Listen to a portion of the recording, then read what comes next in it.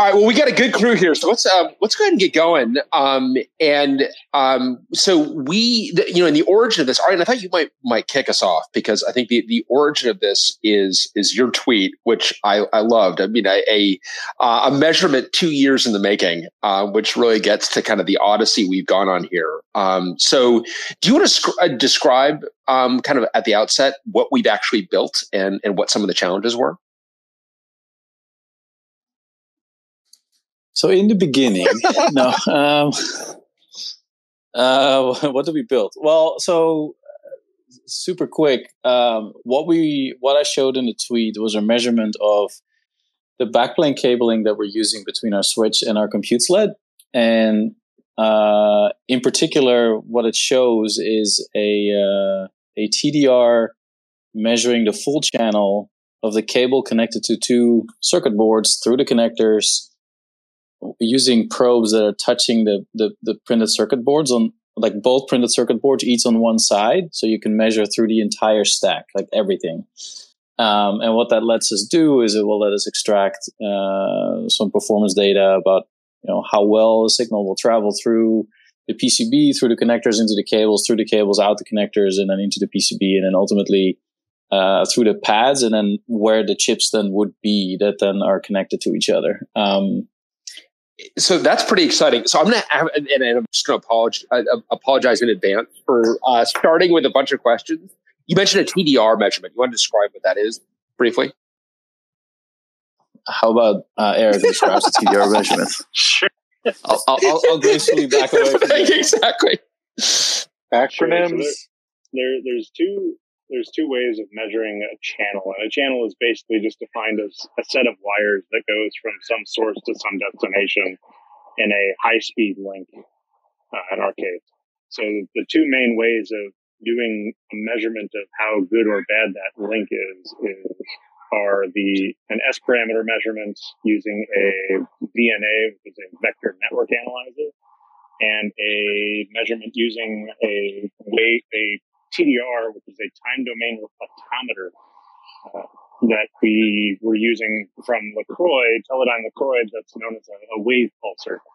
So a VNA basically sends out a sine wave, and it looks at how much of the sine wave gets through and how much of the sine wave gets reflected back, because some of it, like a wave hitting a rock in a pool or something tends to send a wave backwards because it's a discontinuity. So the machines measure that reflection and the transmission and how much of that sine wave gets through, and that tells you how good or bad the channel is. A TDR sends a pulse. So for those of us who remember math, and I remember just enough to be dangerous, if you send an impulse function, so a delta function, which is an infinitely narrow unit pulse down a transmission line, the FFT of that is basically all frequencies. And so a TDR tries to approximate that using a known pulse, and it sends that pulse down, and it looks at how much of that pulse is reflected back and what the shape is and how much of the pulse gets through. And so there's benefits and detractions either way, but the way we're using is a TDR method from Teledyne LaCroix using a wave pulsar. And that thing is good up to 40 gigahertz or so, but our probes we limited to 26 gigahertz because of probing limitations. But basically it's a way of measuring how good a channel is using a voltage wiggle that we send down the line and see how it returns and see how much of it gets through. So obviously a lot of meat on that bone, and I want us to kind of work up to that measurement. But in doing so, maybe it's worth backing up a little bit. And this is a 100 gigabit backplane. And lest anyone, I think most folks may be coming to this kind of from higher up in the stack. And this is really high speed stuff, and it is really physically challenging to get a cable backplane to operate at 100 gigabit or this 28 gig NRZ in this case. Arjen, do you want to talk about some of the challenges that we had in the earliest ways we were kind of thinking about this? Yeah, so I want to like put the little asterisk. When someone hears 100 gig, what we're talking about is 4 channels of 28 gigabit signal, the 28 gigabaud signal. And for our discussion here, we're talking about a roughly 14 gigahertz per signal, because you're measuring at half the frequency, the Nyquist frequency. Think back about information theory you might have encountered in a computer science undergrad.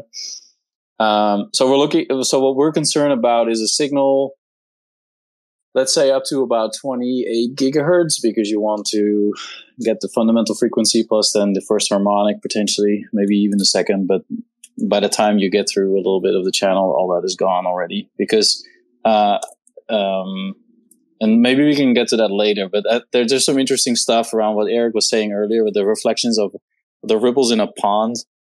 Basically, a signal through a channel like this, every little disturbance in the impedance profile causes a little ripple and a reflection, and so you can see all those in the pictures that are in the thread. You can see all those reflections.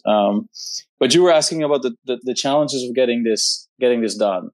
Well, the major challenge, and so if I understand the question you're asking correct, is that the receiver on a chip has a noise floor up to which it can measure, this signal coming in. And you basically want to send a signal down a channel, down a cable, but it's more than that. It's a cable plus the connectors plus the PCB.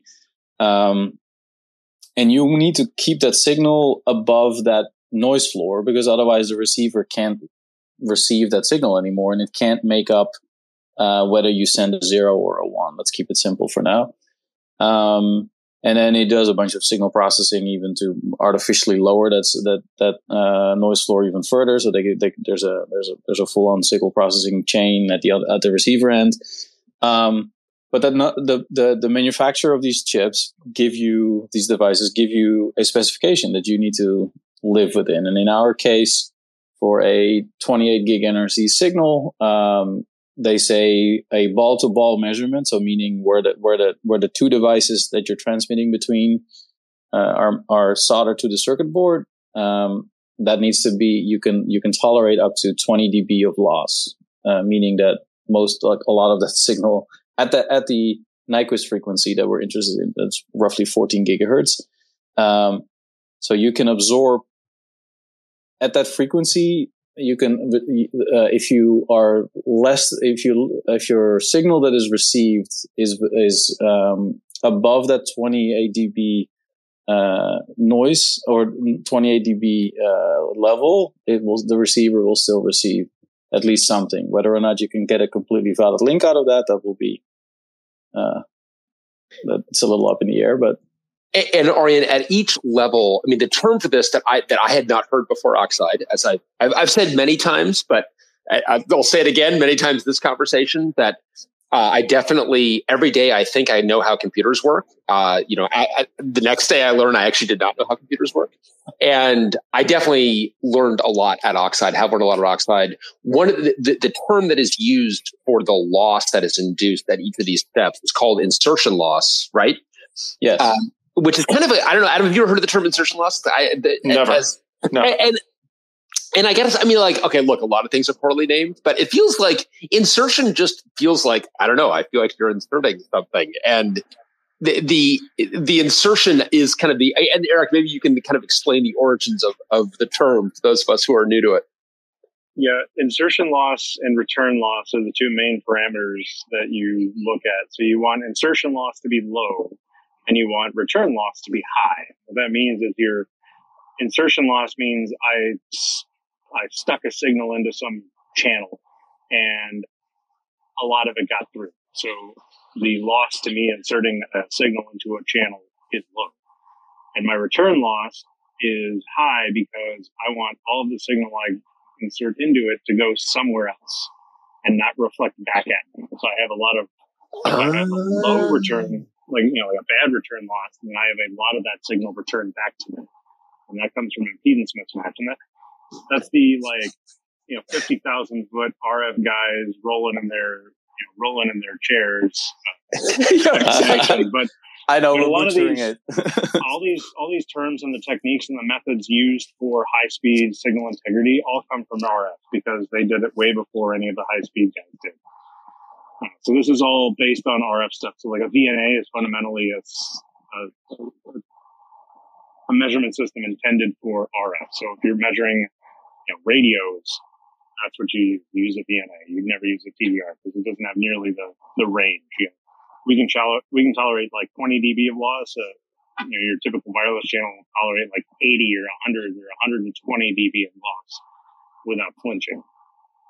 But in circuit board land, because our receivers are much lower power per bit, picojoules per bit or whatever, versus a wireless modem, we have much lower tolerance for loss.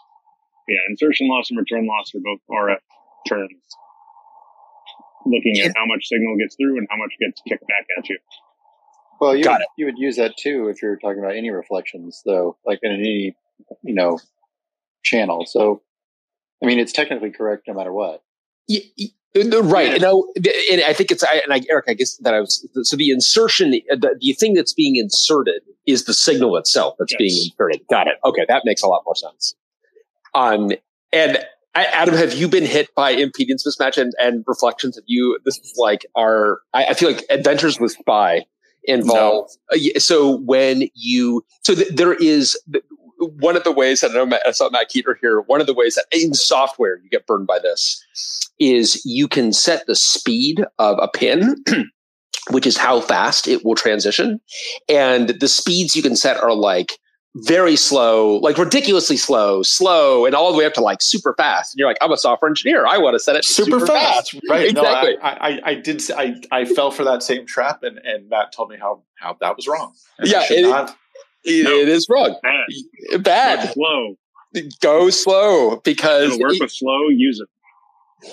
And you end up with a signal coming back at you that you think is the other end sending to you, but it's like, no, that's you sending to you, and it gets very confusing. Yeah. So a random tangent story is when my previous company, we had a 20 megahertz clock that was getting sent a bunch of places, and we need a lot of those clocks sent, and they had to be aligned with each other because of various reasons. But the only chip that would do that in a reasonable, amount of chips was a 1 to 28 or something fan out buffer that could drive like 1.6 gigahertz signals, which are, absurdly fast. And we had a 20 megahertz clock. And we're like, okay, fine, it'll be fine. 20 megahertz, it'll handle that, no problem. Right. Yes, it will, but it'll send that out with a 6 gigahertz edge rate, edge bandwidth.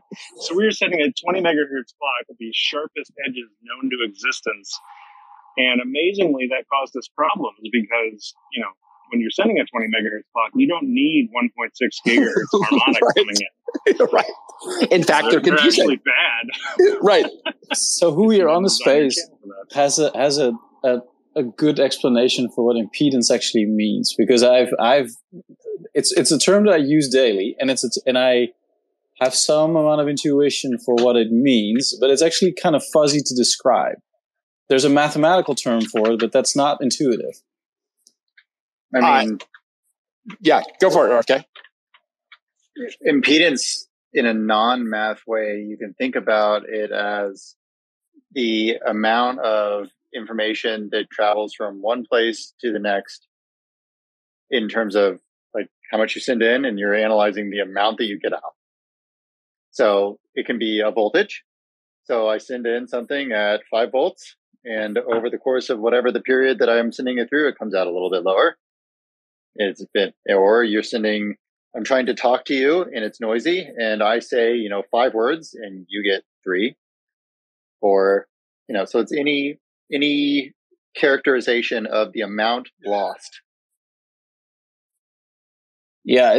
So the way I sort of try to grasp it is you insert a certain amount of energy into a channel, and that is characterized by a voltage and an amount of current. But these are just sort of ways in which we can measure impedance. but they're not the actual thing. It's a measure of energy going into that channel. And when we talk about this edge rate being too fast, you're basically inserting energy at a really small time delta. You're pushing a lot of energy into that channel. And if that channel is not able to absorb that energy at that exact rate, then it is going to immediately reflect that back at you. So that's where you talk about an impedance mismatch or an impedance discontinuity. It's where basically the amount of energy that the channel can absorb or push forward, like transmit for you, is different from one place to the next. And that's like at an instant. There's like a sharp edge where that is. And then at that point where these two things are, where the channel is not matched, where basically there are two different impedance like values, so to speak, you're going to get a reflection that is going to come back to you, because that energy needs to go somewhere, because it can only absorb some amount of energy that it can handle. And then the rest it is preserved. It needs to go somewhere. So it will come back to you. That's the only place it can go. And then you can be a jerk about it and just say it's entropy, and then be right at the time. That guy. That guy. So, yeah, I mean, the Wikipedia definition of characteristic impedance is the ratio of voltage to current, in a wave propagating through a channel, which is great and probably, mathematically correct and everything, but it gives you basically zero intuition about what the hell you're trying to do. And so the only way I can think of it is, okay, the impedance is the whatever that trace width and trace spacing to the ground plane we have to hit so that the impedance in ohms matches both the transmitter source impedance and the destination receiver impedance. And that varies based on the standard. Like PCIe is, I think, 85 ohms or something. A lot of the newer stuff is 92 ohms. Single-ended stuff is always generally 50 ohms or 75 ohms if you're talking broadcast. And there are reasons for those impedances, but basically you have to match whatever you need to based on whatever the transmission protocol you're using is. And in our case, we're using somewhere in the 90 ohms-ish, 92 ohms, something like that range. But those are all conventions. So we all built our receivers around this idea of like, okay, let's everyone try and build a receiver that can take it. There's a reason that 50 ohms was chosen. I don't remember enough of it to go into the explanation for it, but there is a reason for that you can, the interested reader can look up. Yeah, but so I guess the point I'm trying to make is that the 50 ohm, it's not a totally arbitrary number, but it is a number we chose. There's nothing necessarily fundamental about why it couldn't be, say, 40 or 60 or whatever. It's just that we started to all use 50 because otherwise you need to match all these devices. You need to match all the pieces in the channel to ideally all be that 50 ohm so that you have no reflections. You can make this perfect channel that has no discontinuities in this impedance, so that you can you basically, as the energy travels through this, there is nothing that will get reflected back. And Arjen, when you say we chose 50 ohms, do you mean, a totally naive question, do you mean we Oxide or we humanity? No, we humanity. Okay. So electrical engineering humanity back in, I don't know, the 30s, 40s, however, when they started doing. But in this case, the broadcast industry picked 75. So a lot of definitely older broadcast equipment is at 75. So I mean, of course, sure. I mean, of course. I feel like there's certain truisms that transcend every engineering domain, and the fact that two different bodies picked it. If there's an arbitrary number to be picked, that two different groups picked different numbers and then feuded about it. I mean, of course. But this whole concept of impedance, and like Eric is absolutely right. When you're building a system, all you think about is this impedance number. It's expressed in ohms, and you do your best to try and match it everywhere. And you get there's a bunch of equations that you're using, and some of them are more detailed or complex, and then there's some shorthands you use to get to those numbers. And then, but as a person writing software for like pretty much forever, and then transitioning into electrical engineering, this was a couple of years ago. This was a very tough concept for me to grasp because I struggled with the math or the physical. I struggled with the mathematical perspective of this, and I had to sort of transition a little bit in the physical aspect because you can look at this from two different directions, and you can look at it from a hardcore like equations perspective, and it will tell you absolutely nothing, or at least it didn't do for anything for me. until I started reading some books that had a different perspective. And then I I started to build some intuition. Although, like I said, the reason I was asking this question early, can we define it, is because it's so fuzzy. No one seems to really be able to like intuitively tell us what it is, which is frustrating to a degree. Well, I mean, it feels like it is, and it's so great to hear you kind of ask these super basic questions, because it does feel like some of these things are like I'm just having a very hard time with the intuition around a 28 gigahertz or 14, I guess, gigahertz signal is just. I mean, I'm so accustomed to that being so much faster than anything we can run a clock on in an IC and an ASIC, and to think that like we've got anything at 14 gigahertz, and I guess this gets to your point earlier, Eric, about like this is all RF, and when you're at that point, like it's a radio that's in a channel, basically, is maybe the better way to think about it. Yeah, high-speed serial links are crappy radios that only do 2 levels. I mean, they're really just crappy radios. Yeah. And they're crappy radios because they can have idealistic channels. There's no external interference from, your neighbor's Wi-Fi. There's no crap from the local airport blasting. All of this is very, high-speed serial links are fundamentally an RF channel in a very, very controlled environment. Well, and we want to make them crappy radios because we don't want to spend all that silicon real estate on expensive like analog front ends for this. Power and chip space is expensive. We want to make this as simple as we can make it, and that's why, for example, with every step in technology generation, so say for PCI Express, these receivers become more complex because we need to go to faster speeds, which means that noise floor needs to go down, etc. So we're starting to those receivers borrow more and more and more out of like actual radio receivers, and as a result, they become more complex, more power hungry. Yeah, like 100 gig and 400 gig start using things like FEC and forward error correction because they know they're going to get bit errors. Back in the 10 gig lane, like bit errors, like no, they're so rare that you just handle them at a higher level and no worries. But when you get up to 28 gig, the famous quote is like, oh, no, you're going to see errors. It's just how many. And you just want to make sure that rate's not so high that your forward error correction or your, CTLE or DFE and all that stuff can't correct for them. And the radio protocols that we use for, let's say, your cellular network or whatever, use really or relatively complicated encoding schemes exactly for that, because they have to. You don't want to retransmit in that channel ever because that's expensive. So you want to recover as much of that signal as you can. So the radio world has been doing forward error correction for a long, long time because they were forced to, but slowly more and more of that shows up in these serial receivers for wired Ethernet and PCI Express and whatnot.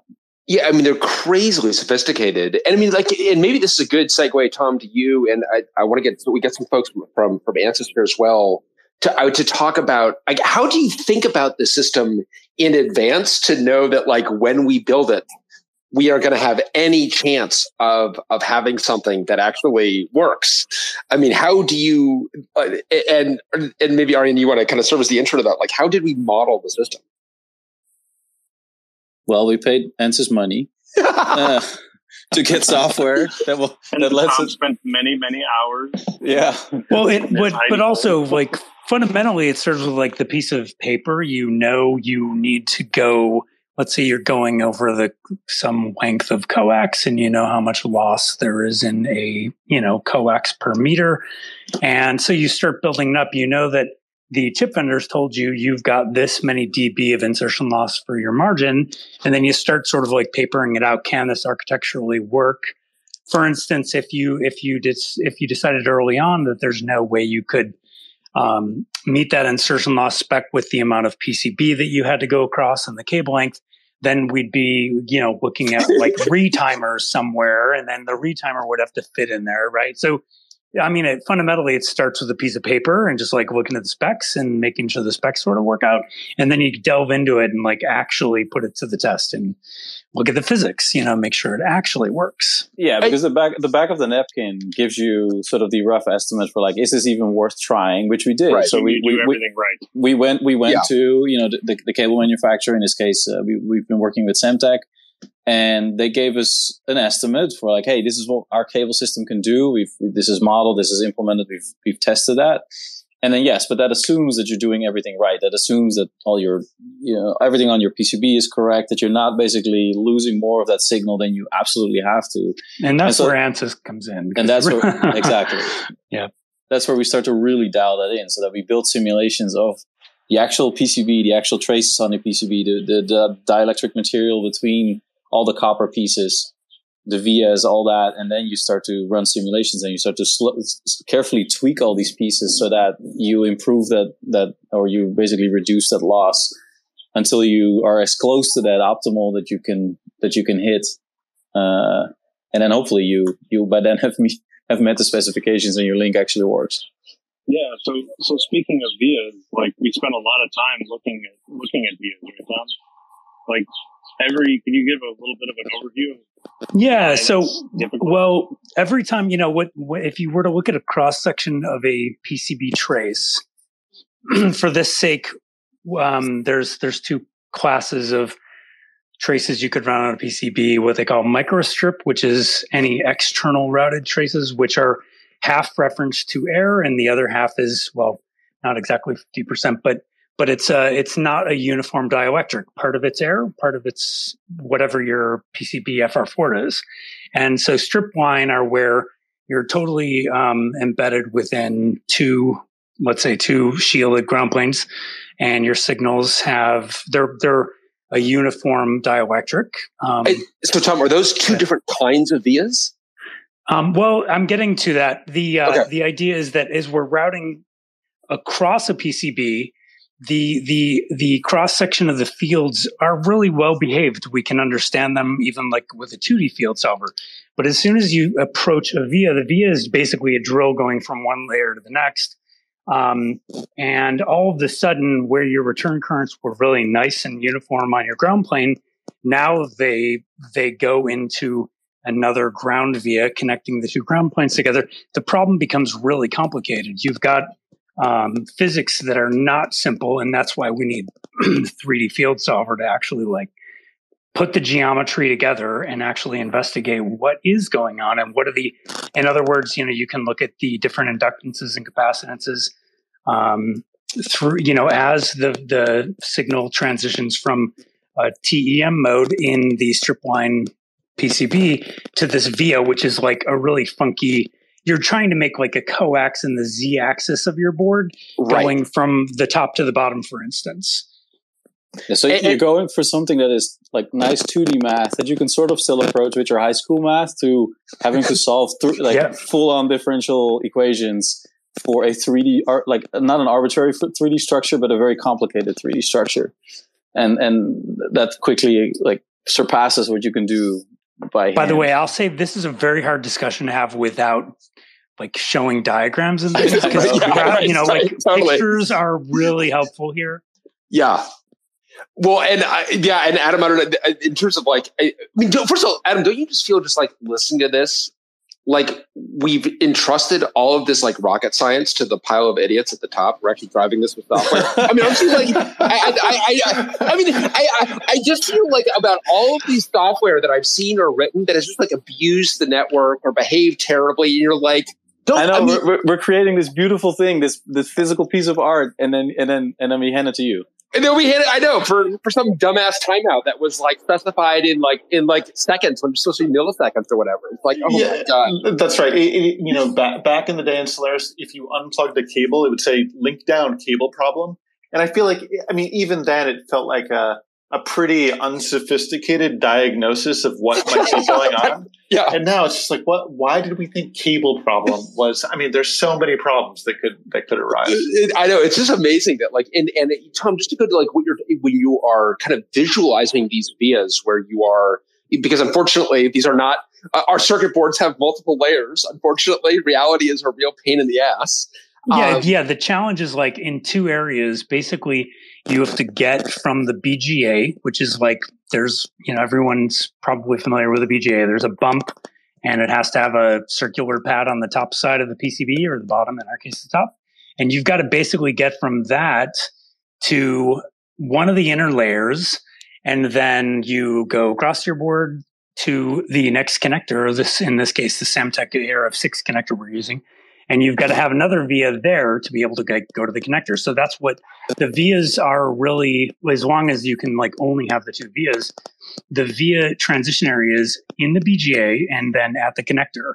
And so those are the two areas we focus on the most. And in fact, like it gets really complicated because as you put a lot of vias through in tight proximity to one another inside of the BGA, and you have traces routed through next to those and the voids, and there's backdrill clearances and all this stuff.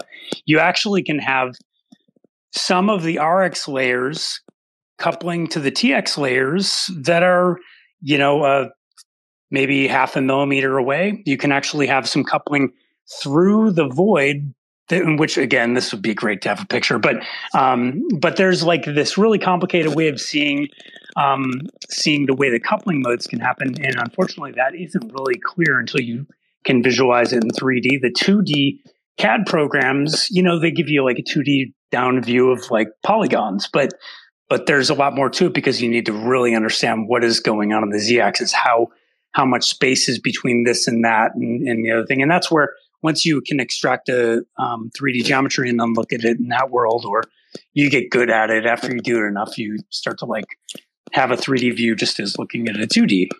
Okay. And this might be getting ahead of ourselves, but as we do the math and do the simulation, do we just get back yep or nope? I mean, how do you debug this thing? Like, how do you figure out where you get back an inscrutable waveform that has a bunch of little spikes all over it, and you have to assess whether or not that is good enough.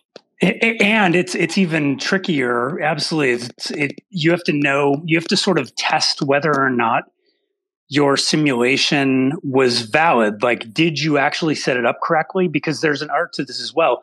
When you have to like put what they're called are ports. When you have a 3D geometry, you assign a port. Then when it solves for those ports, it'll basically look at energy in one port and see how it comes out on all the other ports. And then it solves that whole set of equations. So you have a set of your S parameters that tells you what happened.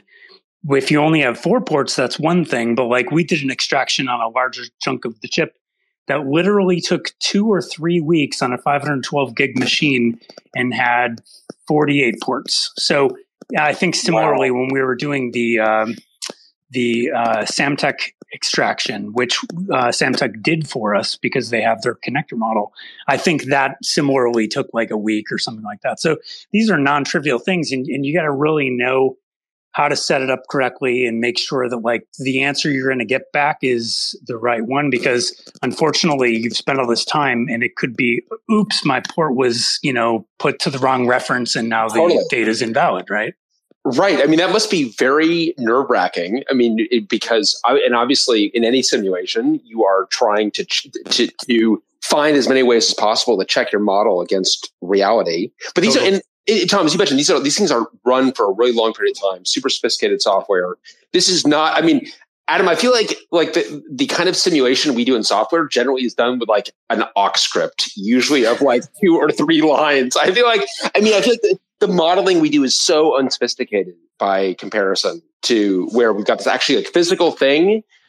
And these electrons just don't behave very well. I mean, it's like, we kind of have this idea of like, oh, these 2 wires are connected logically. So clearly it's going to like travel along this path. And it's like, no. No, I was in a meeting earlier today where we were doing some performance benchmarks. Were we using the right SSD? Well, we were using an SSD. So, I mean, it's like pretty gross right. By comparison. I know, but it's I know we got Larry and Robert who joined us from ANSYS. Maybe I don't know. And you're getting your first like real exposure inside the Oxide. You may just be like, oh my God, these guys are turkeys. We need to.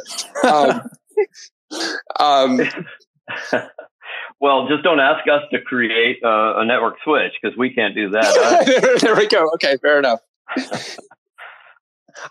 So, I mean, do you, first of all, is Oxide's use case, is this like a common use case for folks that are, I assume that everyone has to do these kind of simulations before they actually build this stuff, right? Because it's so high consequence to get it wrong.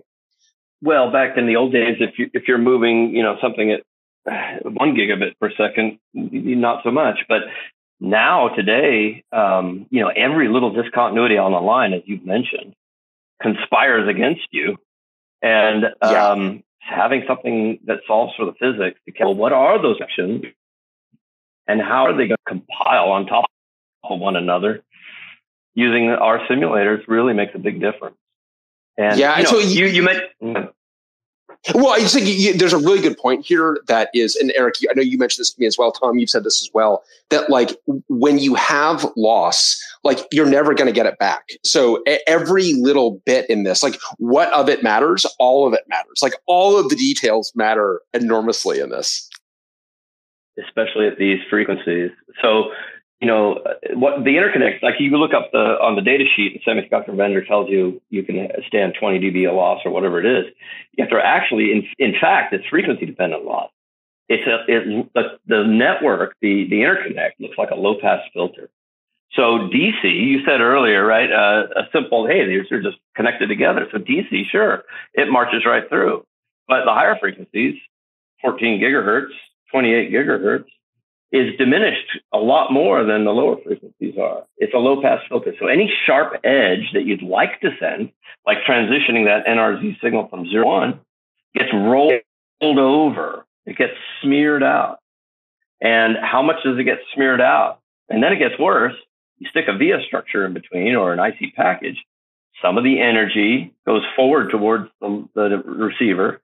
Some of it bounces back. Some of it bounces back to the transmitter and then bounces forward yet again to the transmitter. They start holding upon one another. Yeah, so the bounce back and forth thing can have some interesting effects because, like let's say your fundamental is 14 gigahertz and let's say you have two structures that have impedance discontinuities that are spaced just far enough apart that you get a standing wave at 28 gigahertz.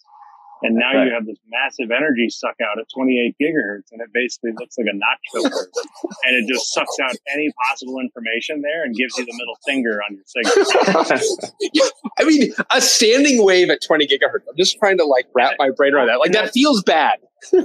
Well, and if you move those vias like 5 millimeters apart, it's gone, and you won't even see it. So if you have those at just the wrong spacing, it just screws you so bad. And I think you're exactly right in the sense that one of the things that's important to that I've always found in my flow of simulation is that like you start by looking at it in the frequency domain so you can at least get an idea of like at what frequency what the loss is. But then because there are all these time dependent dependencies to a particular channel where the via actually lives within your data rate, that's yet another level of simulation that's really helpful to look at this in time domain to see what the eye actually is, because you might find some of the discontinuities. Like this is where via backdrilling comes in, and you can really see it clearly where there's some frequencies that little structure resonates, and the wrong data rate at the wrong stub, it could actually, kill your line. So. And Tom, can you just describe the eye? Because that's something that does come up. Oh, it's like, just taking any data transmission, and all you do is you take if one UI is 1 bit symbol. So at the 25 gig that we're running at, it's 40 picoseconds roughly. So basically, you overlay every 40 picosecond chunk on top of one another, so you can actually get the aggregate of what does every single up-down transition look like over one another. So it ends up creating this nice diagram that looks like an eye, whether it's open or closed is the terminology.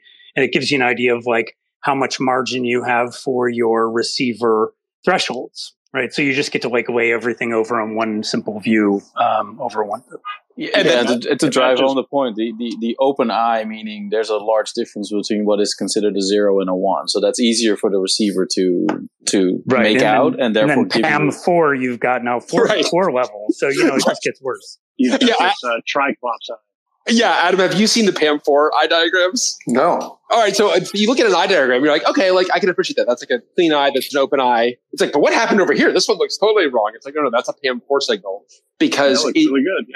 Yeah, it's like, oh, and that looks great. Because as Eric mentions, it's a cyclops effectively. And you have, because you are laying on multiple voltage levels. Apparently we're giving up on digital. Digital is like, has taken us as far as digital is going to take us. So, or at least binary. If you look at, like Ethernet is I think a 5-level, something like that, signaling. And there's 8 of these in DAX, but Gigabit Ethernet base T is still using PAM5, and then I think 10 gig over Twisted Pair jumped up to I think it's PAM16. Yeah, what? Yeah, I did a 10G base T5. And it's 16 different voltage levels? Yeah, yes. 4 bits per symbol. Holy.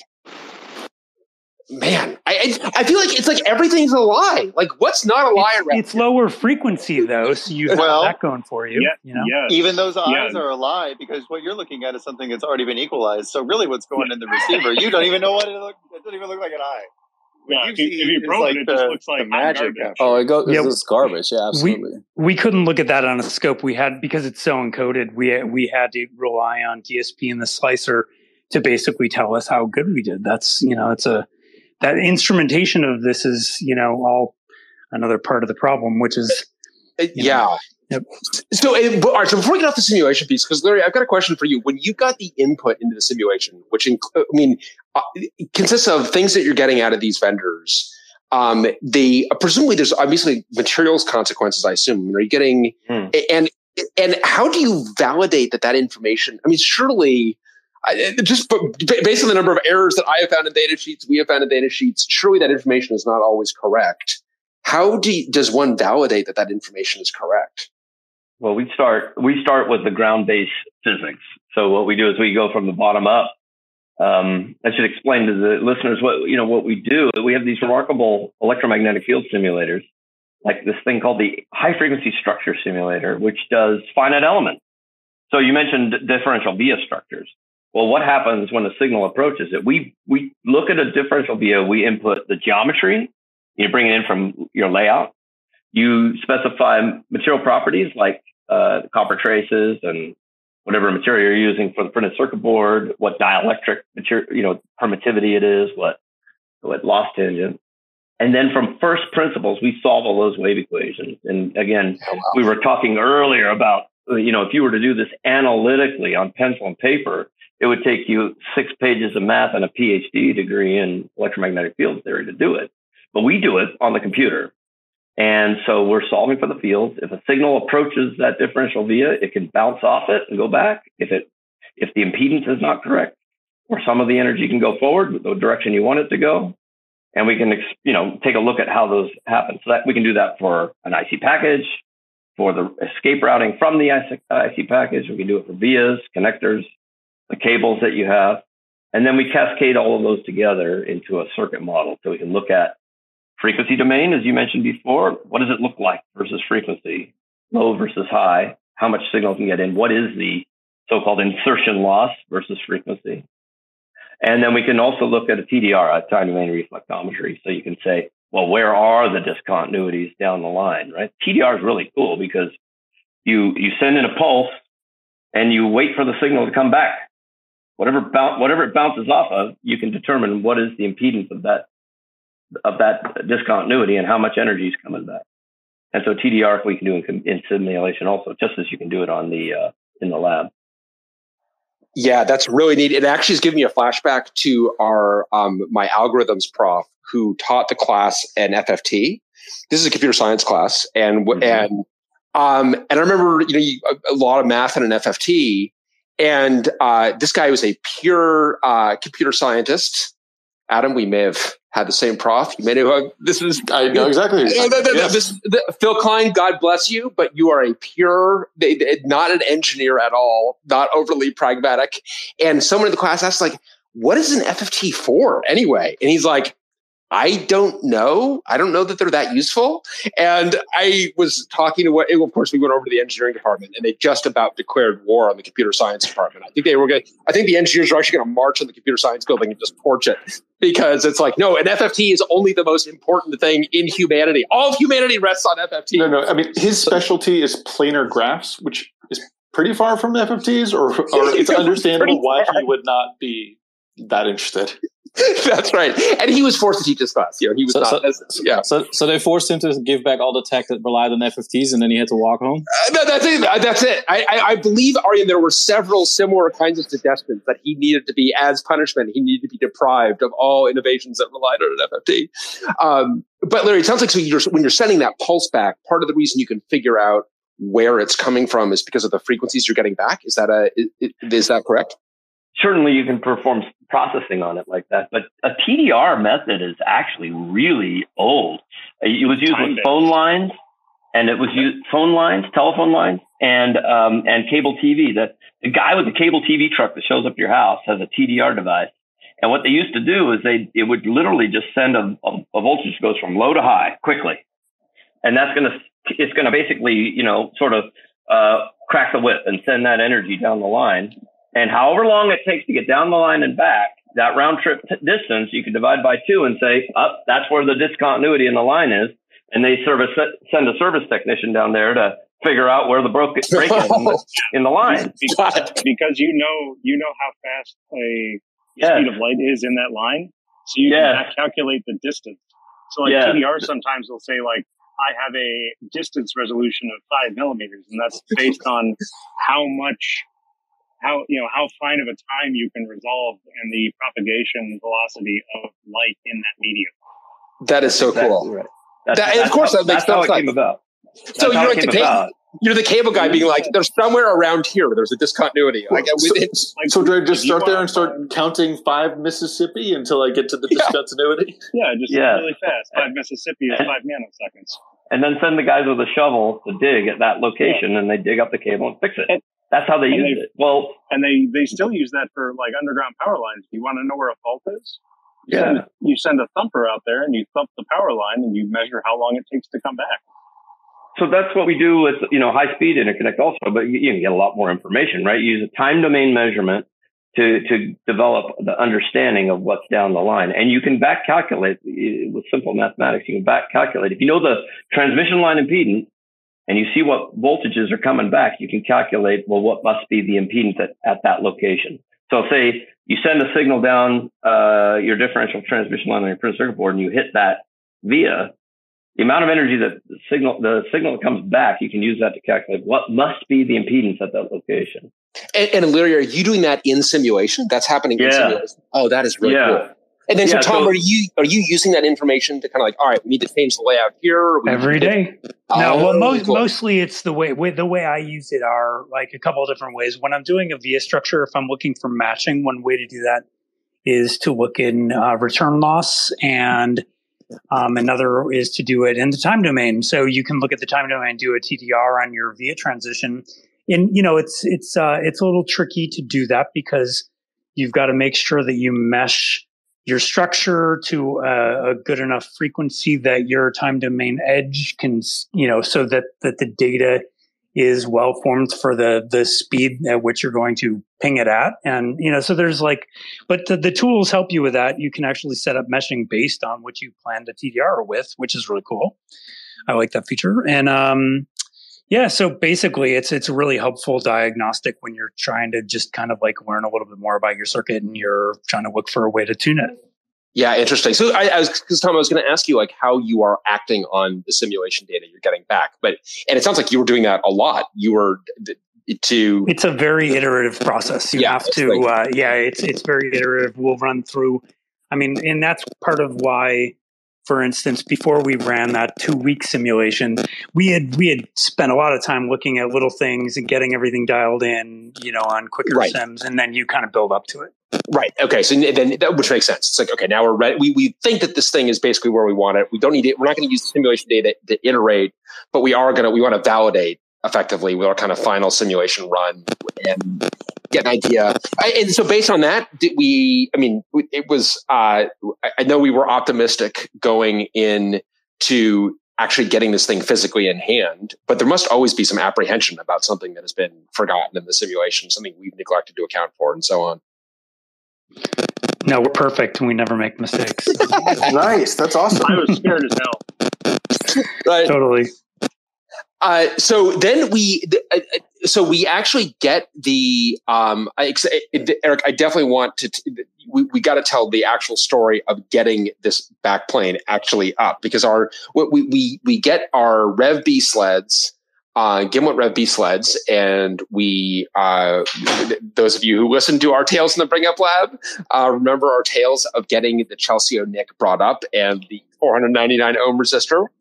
And the Gimlet sleds that's our compute sled into which the NIC is being plugged. Right. Yeah.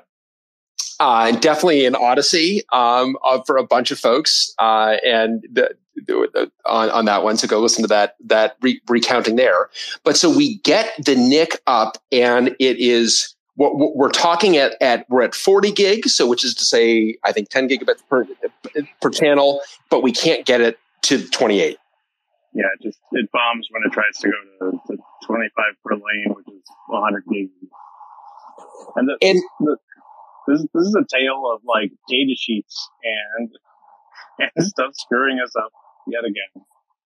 Well, no, because they were like, don't do this. And we said, okay, because you said don't do this, we won't do it.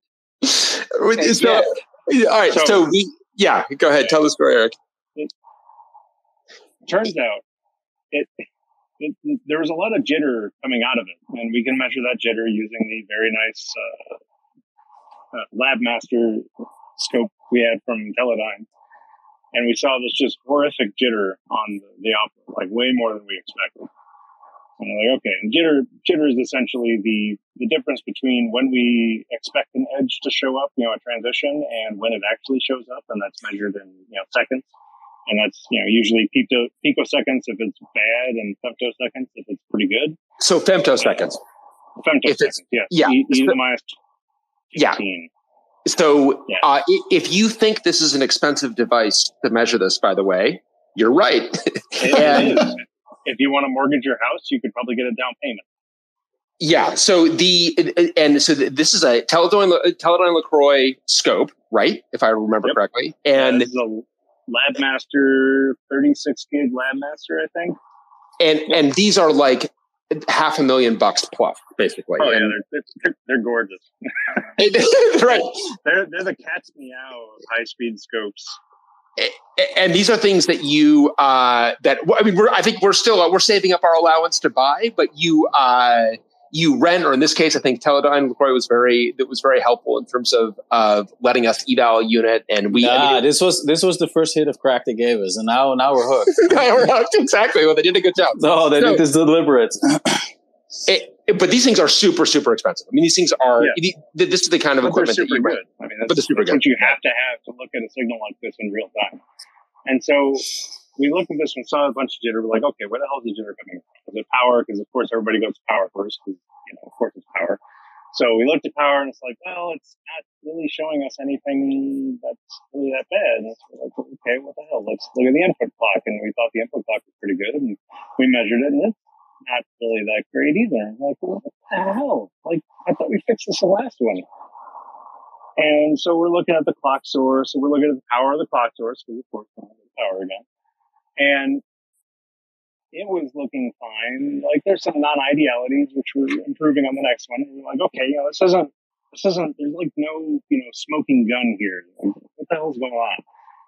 And it just something that was always bothering me in the back of my head. Like, why in the hell doesn't this thing have a 100 ohm diff term?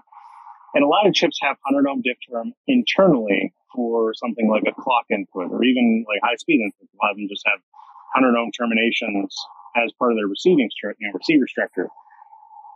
But this one and the T6, if you put it into LVDS mode, it did not. What it did have is 4K bias resistors, which are also needed for LVDS, to power and ground, but it did not have a 100 ohm diff term. And it's not particularly clear in the data sheet, like when you put it in this mode, here's what the input structure looks like, because of course they never tell you that, because it's probably IP from some other company and whatever, so it's not spelled out. And it's like, well, all right, screw it. I don't know what the hell else to try, so I'm just going to try putting a 100 ohm diff term on there. I put a 100 ohm diff term on there, and the clock looked, it still didn't look great, but it looked a lot better from jitter. I'm like, okay, well, let's see. Call Rick up. I'm like, Rick, you want to try firing this thing up? So he fires up. He's like, it just linked. Like, what? It trained. I'm like, shit. That's right. The 499 ohm resistor that was the difference between life and death has now been trumped by the 100 ohm resistor that was the difference between life and death. And the thing is, like, if you look at the dev board, their NIC that they have does not have a 100 ohm diff term on their LVDS clock. And my hypothesis for this, and this gets into transmission lines again, is the clock source on their NIC, on their physical, like PCIe by 16 NIC, is about a half an inch from their chip. Not even. It's maybe like a centimeter from their chip. And that, I think, is close enough that the edge rate of their source clock is not fast enough for that to be electrically long. Right. So even though they don't have termination, they never actually see the reflection because they don't actually have enough length to get a reflection developing. It's a poor explanation, but basically something's short enough and electrically short. Like if you put two completely mismatched things right next to each other, like not all the energy will get there, but the signal will still look okay-ish. And so to be clear, this is on the clock, correct? Yes, this is on the clock input to the Ethernet NIC chip. Right. So this is so the clock, and so Adam, I'm not sure if you got what the actual issue was. The clock was missing a terminating resistor. So which I kind of view as a kind of an off ramp. Maybe this is a bad way of thinking about it, but an off ramp for the signal as opposed to just kind of bonking in. And so we were getting effectively reflection on the line. And causing jitter. And the spec sheet said specifically not to put a resistor there? They said, oh no, you don't need that. Yeah. So, I mean, this is one of those things where it's like, you don't need that because it's so short. Okay. Well, and this is where you get to something that I feel we've learned again and again and again. When you don't necessarily build from first principles and you have a reference design, you don't really know what's working by accident there. And in this case, they were speaking kind of their truth, which is, hey, in the designs that we have built where the clock is super close to the part, we haven't needed it. What they don't know is actually you may have needed it. You just were kind of getting away with it. It was kind of working by accident. Well, not just that. If they actually added it on their NIC, their input clock might have less jitter, meaning their PLL does better, their SerDes will do better, and therefore actually you can extend your cable a little bit more because you're eating less into the budget of your bid periods. So I feel like this is kind of a punchline we got to work up to. And then Andrew, I want to get you in here as well because I know you've been looking at some of the scope output that we've been able to get you. What did it look like once we got that? We've done all the we've done the paperwork to roughly verify it. We've done the simulation, the iteration with the simulation on the layout, the big simulation multi-week to verify that it's going to be. We think this is plausible. We find the missing 100 ohm resistor on the clock. We get that resolved.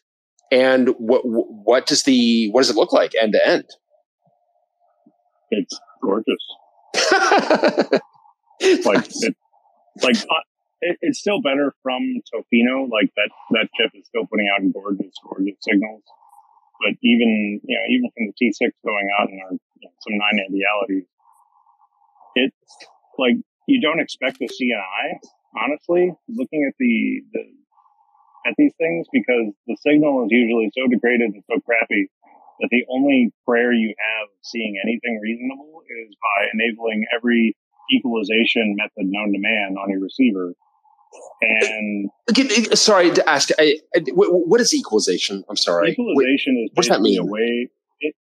There's a couple of mathematical things that they can do to boost the high frequencies, essentially, in a very poor man's description. Like they were saying, that the channel is a low pass filter. So you send a nice high frequency signal out and you send it through a channel that ends up as a low pass filter, and you get a much more attenuated signal coming out of the receiver. Well, the receiver knows that there's generally some, characteristic of that, and there's mathematical ways of boosting that lost high frequency information. Got it. And that's one of the methods. There's DFE, which is precision feedback equalization. There's FFE, feed forward equalization. I think that might be on the kind of better. But that's how my expertise. You basically try to amplify specific frequencies again that you care about, that are in relation to your fundamental frequency, in the hopes that you can by basically artificially making these values like bigger. By amplifying this, you can recover more of the original signal. Yeah, and that's part of that really fancy scope, is having things like CTLE, DFE, etc., that can do those kinds of equalizations. Right. Like the chip does, because you can't actually probe. Well, it's impractical to probe on the die. Right. So you have to probe somewhere else and then figure out what it looks like at the die based on that measurement. And Eric, maybe now is a good time to mention the probe station that you built, which I think is pretty neat. Sure. Yeah. The probe station is it's a collection of off-the-shelf parts from either Thor Labs or Masumi or McMaster-Carr. And its entire purpose in life is to hold microwave probes, which are basically pieces of coax that are very, very small, that have very pointy tips that are bolt plated, that touch down on a circuit board to try and measure the channel. And they're absurdly delicate. They're very, very sensitive to movements and vibration and things, because they are very, very delicate. Because they're basically designed for probing wafers that are perfectly flat and, perfect. Right. But we're using them to probe this horrific mountainous landscape with PCB. Right. And so you need some sort of mechanism to hold the board steady, support it, and then hold the probes steady and get them into whatever position you need them to interface with your BGA pattern or your connector pattern or whatever it is, and hold them very still for extended periods of time while the system does its thing and does all of its measurements. Right. And this is the actual literal probe effect that we are, right. Not distorting the system while we probe it is really, really challenging. Right. And also getting a good connection between the probe and the system is really damn difficult.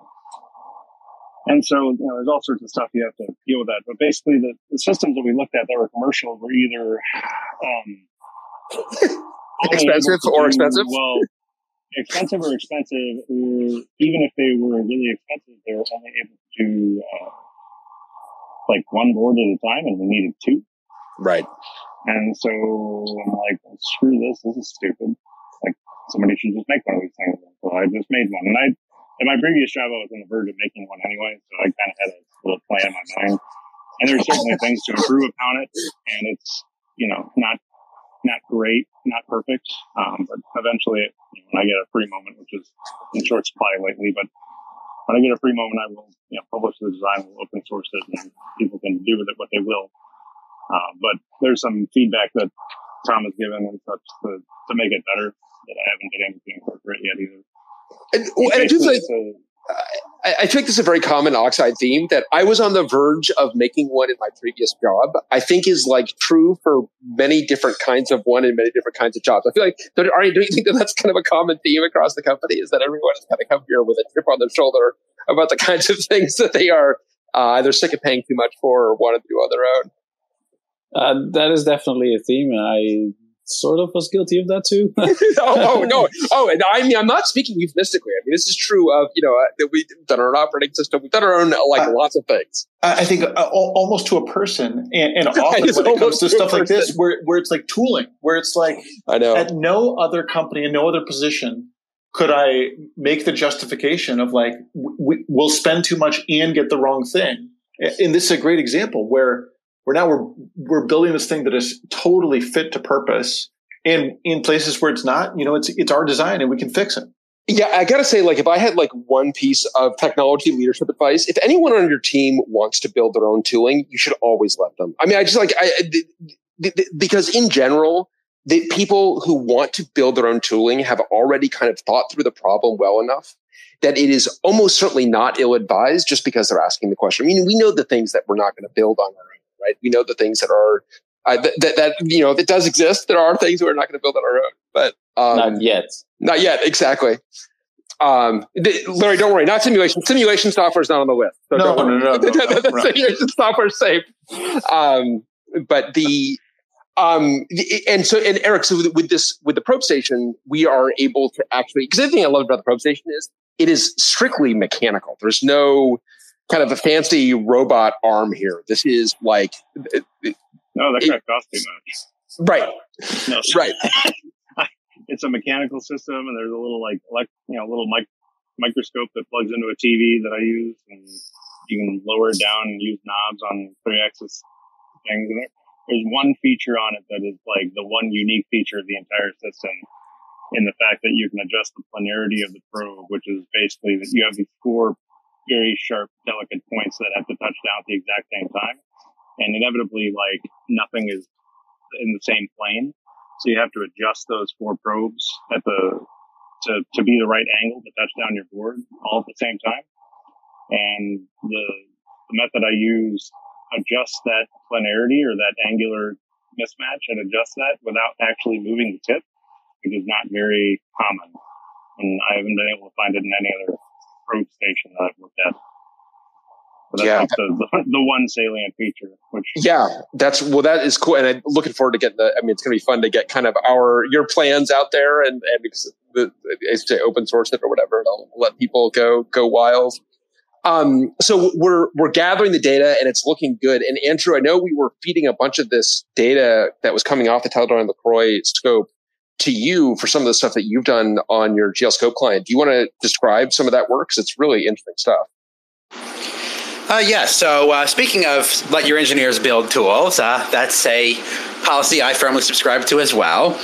So for those of you who aren't familiar with GL Scope Client, it's a open source application that is essentially a user interface and front end for oscilloscopes, and now starting to branch out into more kinds of heads with multimeters, network analyzers, and so on. But for the most part, oscilloscopes. And it consists of a object-oriented library libscope HAL that provides a API to oscilloscopes, and then GL Scope Client itself is the UI in front of it. So I can connect to a Rigel, I can connect to a LaCroix, I can connect to a Siglent, and have the same user interface in front of it, the same C++ API in front of it. I can load waveform data from a file coming from any of these scopes. And so that's how Eric and company were sending me the data from the LabMaster, is they were taking the files off of the scope, exporting it to LaCroix's waveform format, sending them over to me, and then I would load the .trc file and then process that waveform in exactly the same user interface as if I was sitting in front of a scope. All right, so just to repeat this, to kind of say this back to you, because I think this is pretty amazing. You have implemented effectively the front end on this thing, so you can take data from our scope and pull it up on your own virtual scope and manipulate. Is that a fair summary? I can acquire data from any source node. So it's built around a filter graph architecture. If you're used to GNU radio or any kind of like audio processing pipelines and stuff like that. So the source node can be a physical instrument, or it can be a block that loads data from a file. It can be a block that creates synthetic data. So we were talking about simulations earlier, for example. So a very common use case is to create a synthetic step waveform and then import channel response data as S parameters, and then you can apply channel emulation to that in order to see what either the forward time domain transmission response or the reflected time domain reflectometer response would look like, given channel data from, say, from a touchstone file. But you could also do the same thing with, say, live data coming off of VNA. You can have that. The system just cares the input to this filter block is a magnitude channel and an angle channel, and it doesn't care whether that channel came from a file or whether it came from a VNA or whether you generated it from some arbitrary simulation. It's just data flowing into blocks and flowing out of blocks. That is really cool. And I gather that are these formats always open, or I mean, it feels like there would be some temptation for bad vendor behavior in here that you must have sidestepped. So vendors in general have been incentivized to provide APIs for equipment because production test automation and things like that are, so many people buy scopes to tool up production lines in factories and test some product, and you just need to go trigger on the same event over and over again. Once every 5 seconds, a new thing comes down the assembly line, goes onto a bunch of pogo pins. You run a bunch of waveforms, you make sure it meets spec, comes off, you do the next one. You have to be able to script that. The problem is the previous state of the art had been using ASCII text commands that were all instrument specific in order to be able to. Right. So libscope HAL does away with all of that. It is still using that same API under the hood to connect to the instrument, but it presents a unified vendor agnostic C++ API to you as the end user. So you can write code against an abstract oscilloscope that has 4 channels and a sample rate of at least 20 gigasamples per second and a bandwidth of at least 2 gigahertz and supports a positive edge trigger. You can write your test case against that minimum set of requirements, and then any oscilloscope object that you are given will work with it, and you don't care what it is. That's really cool. That is very cool. Yeah. So one scope, you can connect to several scopes, and it's got a feature that allows you to probe a common test point with one channel from scope A and one channel from scope B, and then look at the delta between them. It'll calibrate out the phase shift in your trigger cable. So now you can view the same, say, 8 channels, 4 from one scope and 4 from another scope in one user interface. And then, so could you describe some of the data that Arjen and Eric got to you? Because I was really, I loved what you were doing with it, but I didn't understand it. So again, we're talking about the filter graph. And so the entire architecture of the application is built around this. You take a series of data sources, you apply a transformation to them, and you visualize the output of that transformation, or you use it as the input to other blocks. And you don't necessarily have to, be seeing plots of every intermediate result, although you can if you want to. And so in this case, the main data set that I was looking at a lot was a Q-Sigma link, so quad serial gigabit media independent interface. It is 4 lanes of up to gigabit that are time shared on a single physical bus. So the individual lanes are running at 1.25 gigabit per second, and it's pretty much just round robin. Send one 10-bit symbol from lane 0, send one symbol from lane 1, send one symbol from lane 2, and then they just all take turns. And then there's a few little tweaks to the encoding because you need to know those 4 lanes corresponds to which physical port and so on. So they change the idle character in lane 0 in order to let you know this is lane 0 so you can keep them synced. And Matt, this was because folks may be confused where this particular network was coming from. That was using this high-speed scope that we used for the high-speed backplane, but that's on the management network, right, Matt? Yes, this is actually taking a couple steps down in speed. So this is a 6 gig link rather than the 28 gig link. That's the main backplane. This is running between all of the servers, all of the service processors. Yeah. So what's actually going on is there are 400 megabit, I believe, at the far end, but they are multiplied up to 1 gigabit because the link actually has a minimum data rate it can run at. And so the way that serial gimme works is if you have data going at 1 gig, you send each byte in sequence. If you have data going at 100 meg, you send each byte 10 times. If you have data going at 10 meg, you send each byte 100 times. And so you always end up having the same data rate over the link just because some of this hardware doesn't like running too slow. Anyway, so once you have these streams of bytes coming from each of these 4 links. Again, you just interleave them, send them 4 times as fast, and the bytes take turns and so on. Anyway, so the nice thing is that the signaling within each of these lanes is, again, serial gimme, which is essentially regular gigabit Ethernet 1000 base KX or base SX and so on, same line code, other than the support for 1000. And so we were able to we had an existing filter block in JustScope Client that recovers the clock from the link, another one that takes the analog waveform and thresholds it to give you a digital waveform. Then you feed the recovered clock and the digital data into another filter block that decodes 8B10B, and then that gives you a sequence of control characters or data bytes. And then you can feed that into the new block that I wrote to work with this data, which just takes in a stream of 8B10B symbols and outputs 4 additional streams of 8B10B symbols at 1/4 the rate. So it determines which lane is lane 0 because that one has the K28.1 instead of K28.5 as the idle character. And then so once it's recovered the sync and it knows which lane is lane 0, then it just takes all the incoming data. Again, round robins it. Okay, you're lane 0, you go out this port. You're lane 1, you go out this port. And it creates 4 streams of data at 1/4 the rate. Then you can take those data streams, you can feed them to individual protocol decoders for serial gimme, for example. And that will then decode up to Ethernet frames. You can then apply another decode on the end of that decodes, say, IPv4 headers. Or you can add a sync node that outputs to a PCAP file and look at it in Wireshark. So you can cascade all these different filter blocks independently in any order you want, depending on what kind of application you have. Exactly. They are strongly typed. So, for example, and this does confuse some new users, and it's something that would like to work on as far as making the GUI kind of infer type conversions a little bit. So, for example, it is illegal to apply a RS-232 protocol decode to an analog signal because RS-232 is a digital protocol that expects a digital input.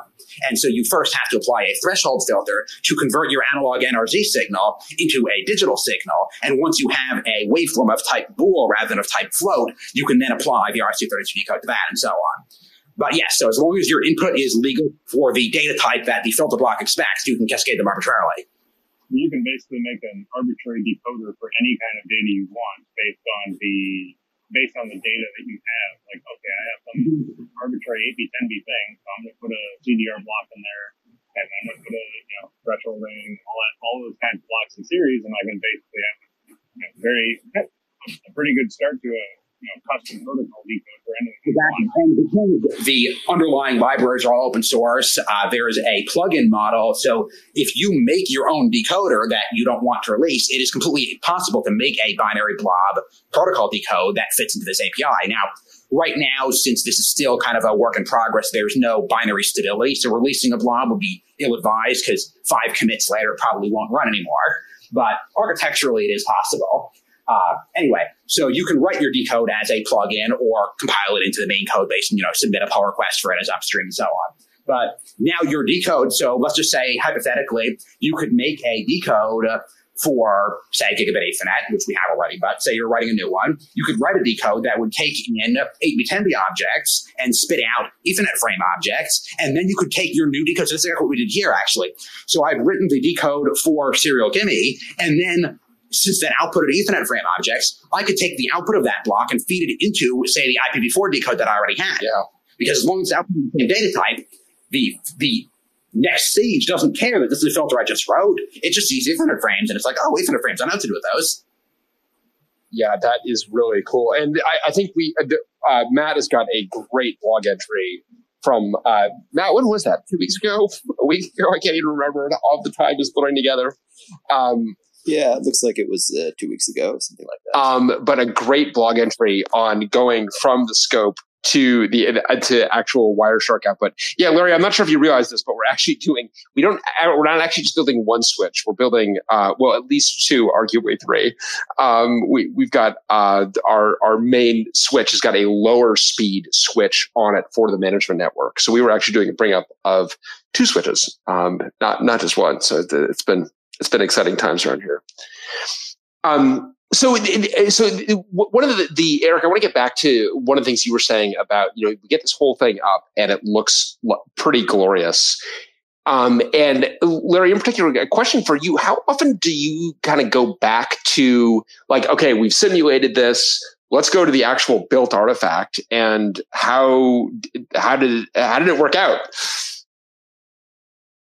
Well, that's interesting. I mean, maybe my colleague Robert, who's also on the line, could tell you a bit more war stories out of the trenches of doing these things himself at Microsoft.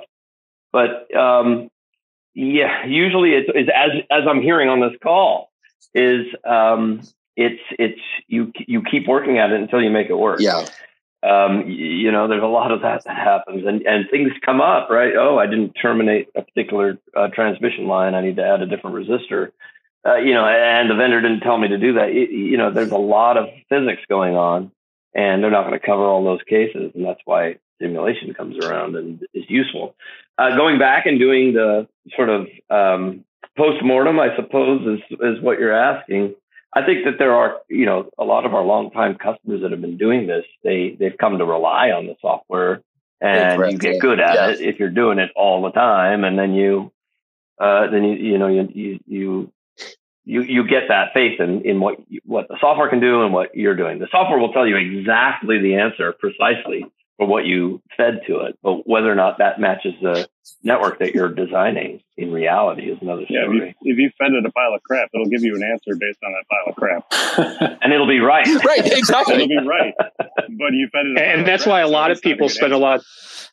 Yeah, go ahead, Robert. I was just going to say that's why a lot of people do spend a lot of time doing simulation measurement correlation, because a lot of times you might need to tune some of the parameters of your simulation model to match what you're seeing in reality. Right. You might get a certain dielectric constant from a vendor, but that might not actually be the actual value you need to use in the simulation to get everything to nicely align. Yeah, or you're getting weave effect, which you didn't necessarily model because that requires a whole hell of a lot more simulation time. Yeah, and even things like if you have surface roughness, how do you account for that? Are you accounting for too much of it or not enough? Yeah, I was just there's a lot of different factors. Surface roughness is like one of the most poorly specified thing from the vendor, and requires really everybody to characterize it for themselves, pretty much, as far as I know. Okay. So surface roughness. This feels like it was within the grasp of my comprehension. Yeah, the issue is that. For one, there's a thing called skin effect, which is at the higher and higher frequency you're transmitting across copper, the electrons skate across closer and closer and closer to the surface. And at the frequencies we're talking about, the skin depth is microns deep on the surface of the copper. So that means the resistance loss in the transmission line that you're calculating or losing across the entire transmission line depends on what that surface looks like. It's not a nice, polished, perfect piece of copper. It's actually intentionally rough on one side in order to improve adhesion to the epoxy layer. Man. Right. So they make it rough on purpose on one side. They polish on another. So that is also why you want to create your stack up in a way that you want to more closely bias the polished side so that most of your losses are sitting there. It's all these details that you got to dig into and understand, and how you're constructing the whole shebang. Yeah, and like your idealized notion of a trace being this perfect little rectangle that sits above and below infinite ground planes is also, of course, because your trace trapezoidal effects. Yeah, exactly. Or if it's on the surface, it's a trapezoid with maybe an inverted trapezoid on top of that. Plating, exactly. Yeah, there's a lot. And then you get the your skin effect, and you get the fact that we use ENIG plating, right? Well, nickel is actually pretty crappy for RF. And it's magnetic, so it has magnetic. Yeah, more other problems, which is why we don't use microstrip or external wave on any of these high-speed traces. Nickel has a really shallow skin depth compared to copper. And so not only it's not even pure nickel, it's nickel phosphorus alloy. They have to add phosphorus to it so it'll plate better. And I think it affects the mechanical properties a little bit too. And so you've got your nickel phosphorus plating on top of your copper. So now it's got a shallower skin depth. So your signal is traveling in less material than it would if it was pure copper. And the resistivity is about 4 times higher than copper. Which is why we do microstrip only. Strip line only. Sorry, other way around. So, all right, where do we use the kind of the phosphorus doped nickel? Where's that being? Everywhere you see copper on our board, external layers, gold. That layer of gold is angstroms thick, and what's underneath, in between the gold and the copper, is actually a nickel phosphorus alloy, like Andrew was saying. Damn it. Whereas it's ENIG, electroless nickel immersion gold. So like electroless nickel is a type of plating method for putting nickel onto copper.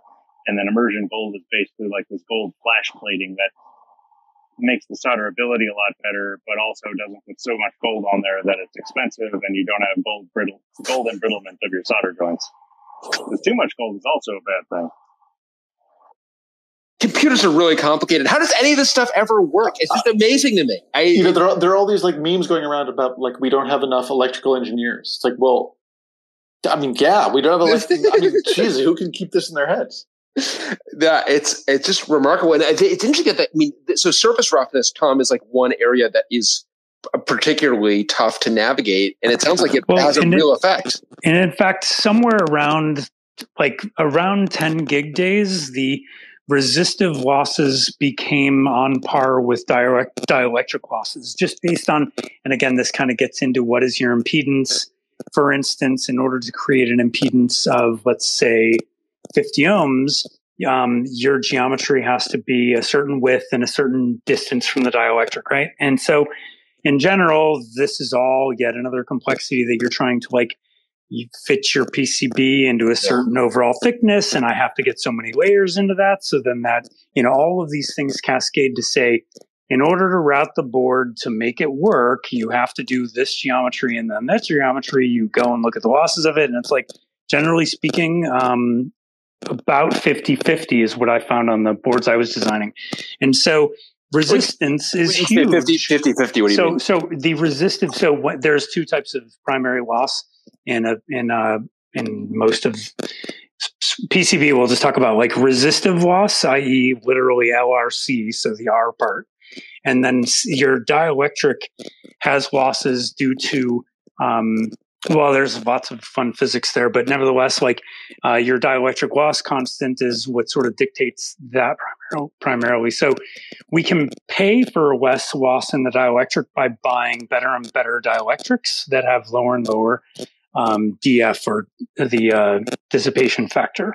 And so we do that. We pay for a really good, very low loss material, but you still can't get that good on copper. So resistance losses are still dominating in most cases. You can improve that by making your trace wider, because literally you add more copper.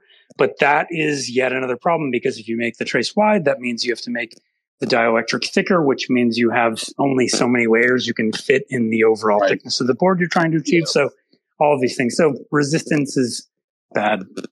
Right. And if you make your copper too smooth, your board falls apart.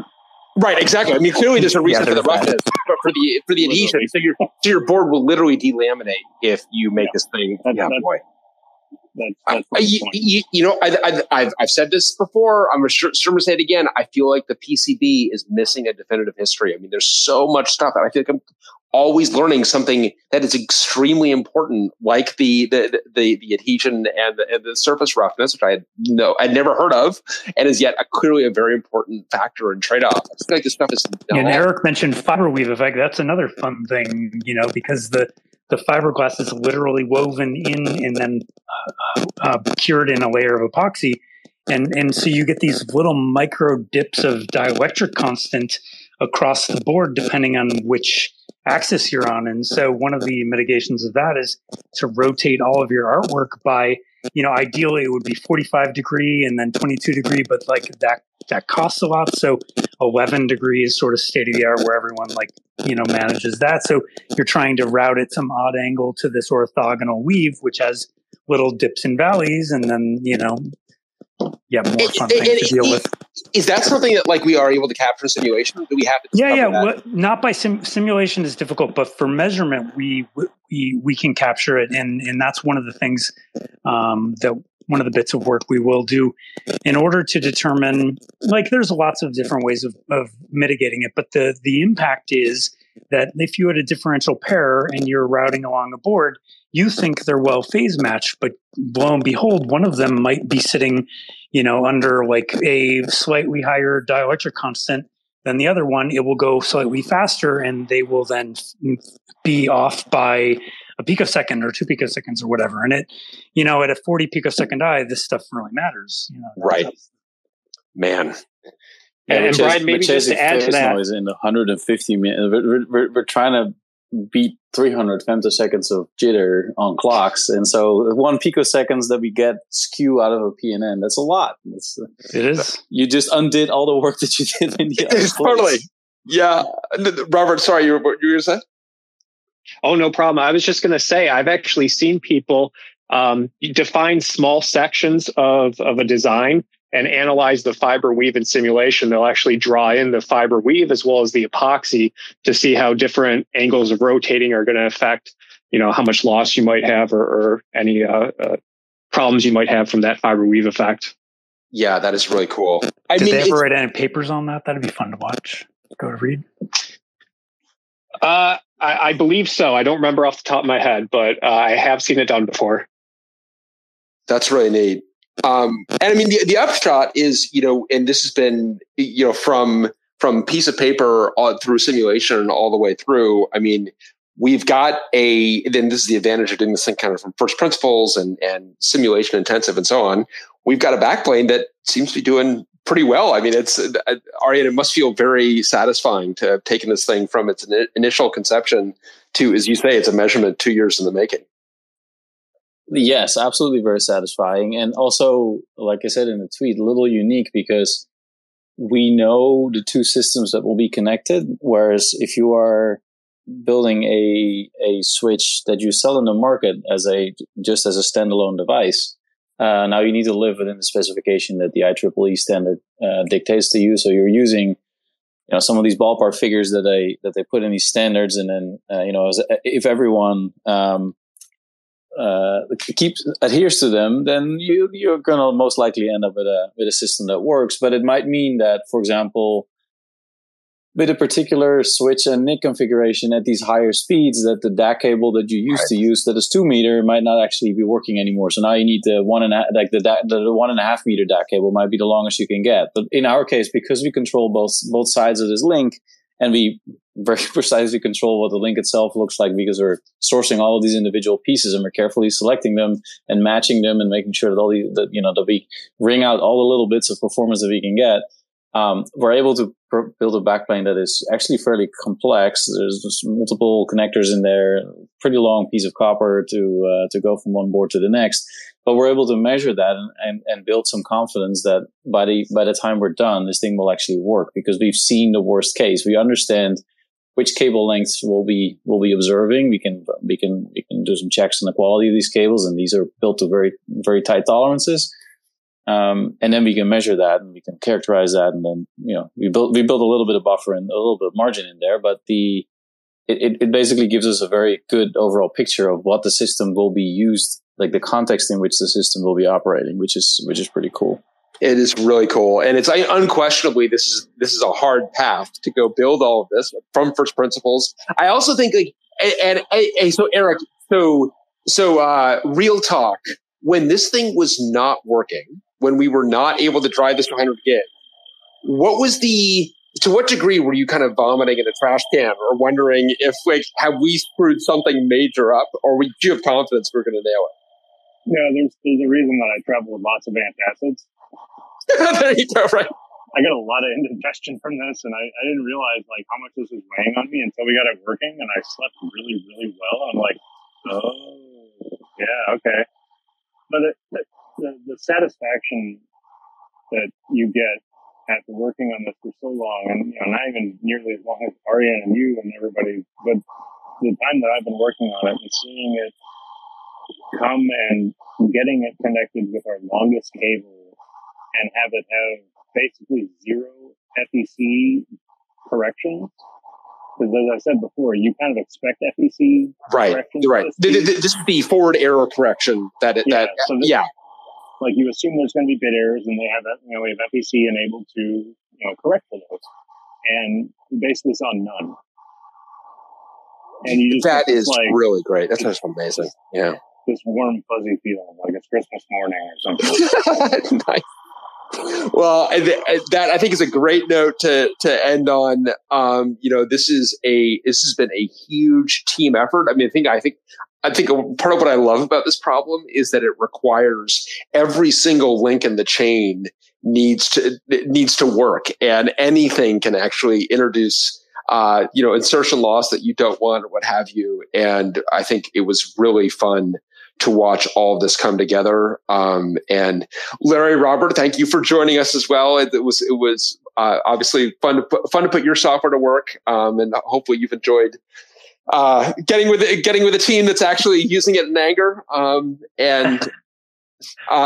we appreciate it. Absolutely. Thank you for having us. Yeah, you bet. And thank you, everyone. This has been a lot of fun. Andrew, thank you too for your work on GL Scope Client. I mean, the open source work is really, really important, and we're very excited to see it. And the probes that you're making. Oh, and absolutely. Yes. So bringing open source software to a domain that thoroughly needs it. All right. Well, Aryan, thank you very much for kicking this off with this tweet. It was a measurement 2 years in the making. Adam, I assume I can speak for both of us when I say it's been extraordinarily educational, as always. Absolutely. It is amazing that anything works at all. And now can we please, those lunkheads like us in software, it is our responsibility to get our software to run correctly on this unbelievable fabric. So we really need to, let's try not to be such fools, Adam. Yeah, don't waste any bits, please. Don't waste any bits. So we got to get our act together over here, right? We got to clean it up. All right, thanks everyone. Next time it's going to be Kate talking about supply chain. That's going to be a great discussion. That's going to be next week. So really looking forward to that one. And Robert, Larry, thanks again. Thank you, everyone, and see you next time.